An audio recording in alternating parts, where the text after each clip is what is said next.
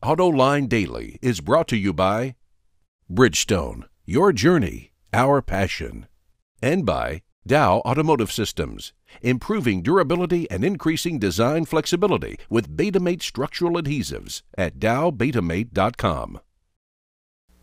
Hello and welcome to a new week of AutoLine Daily. In today's show, Toyota puts on a big push to hire more women managers. The Consumers Federation wants stricter regulations on car ads, and why General Motors made a huge mistake putting a lobbyist in charge of Cadillac. Now the news. Volkswagen confirmed this morning what we already expected. It's going to build a midsize, 7-passenger, 3-row SUV at its assembly plant in Chattanooga, Tennessee. It'll probably look like the Cross Blue concept the company showed off last year. Martin Winterkorn, the CEO of Volkswagen, said, and I quote, "It's a real American vehicle, big, attractive, with lots of high tech on board," close quote.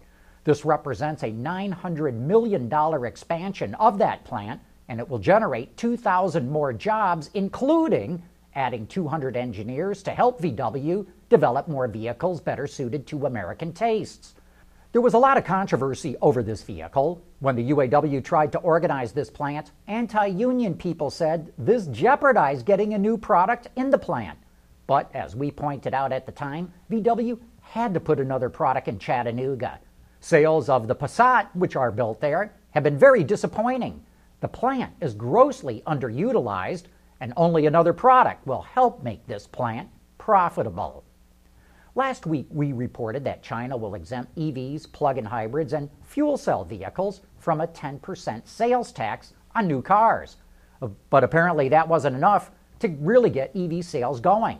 Now the Chinese government is mandating that new energy vehicles make up at least 30% of new government fleet purchases by 2016. But as we keep pointing out, about 80% of all electricity in China is generated from coal. And there are several different studies which show that more EVs in China will actually increase the amount of pollution. This will merely move that pollution from the cities out to the countryside. The Consumer Federation of America and other consumer advocates think you're not getting enough fuel economy information. They sent a letter to the Federal Trade Commission in the U.S. demanding changes in how fuel economy is advertised. They would prohibit automakers from using any non-EPA estimates. Has anyone ever done that before? They would also prohibit the use of just the highway number, instead forcing automakers to include city, highway, and combined numbers. They also want automakers to list MPG ratings for their most popular models and not just the highest rated version. And they want to include MPG E ratings for EVs. You know, I kind of like the idea of stopping automakers from using only the highway number in their ads. But the rest of it sounds like overkill. What do you think? Is the public being deceived, or does it need more information? Leave your comments in the comments section. The efficiency of the internal combustion engine has grown by leaps and bounds, but a new study from the Energy Information Administration shows that these fuel economy improvements exhibit diminishing returns. For example, the actual fuel and cost savings of improving fuel economy from 12 miles per gallon to 15 miles per gallon is exactly the same as going from 30 mpg to 60 mpg. This assumes that someone's driving 12,000 miles a year and they're paying $3.50 for a gallon of gasoline. The study says that gasoline-powered vehicles will remain a highly fuel-efficient competitor to other fuel types, like diesels, hybrids, and plug-ins, due to their higher vehicle prices. Japan Inc. is truly a bastion of male dominance, but Toyota is looking to change that. The Japanese automaker wants to triple the number of female managers it has by 2020, and it wants 5 times that number by 2030. It's already made some progress.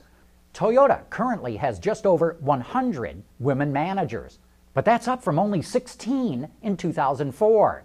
But it still has not said if those women are being promoted in Japan or whether these are female managers in its American and European operations. You know, up until recently, most women in corporate Japan were called office ladies. Their job involved making coffee and handing out office supplies. And it was the office manager's job to get the office ladies to marry the men in their section. That way, the women would know the heavy workload and understand why their husbands were getting home so late every night. But if Toyota is promoting female managers in Japan, that is truly a significant cultural change.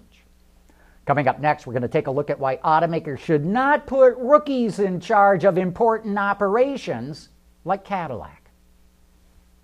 There's so much to love about Bridgestone's Dueler tires. The amazing traction, the quiet, comfortable ride, and they're really tough. It's like loving 3 tires in one.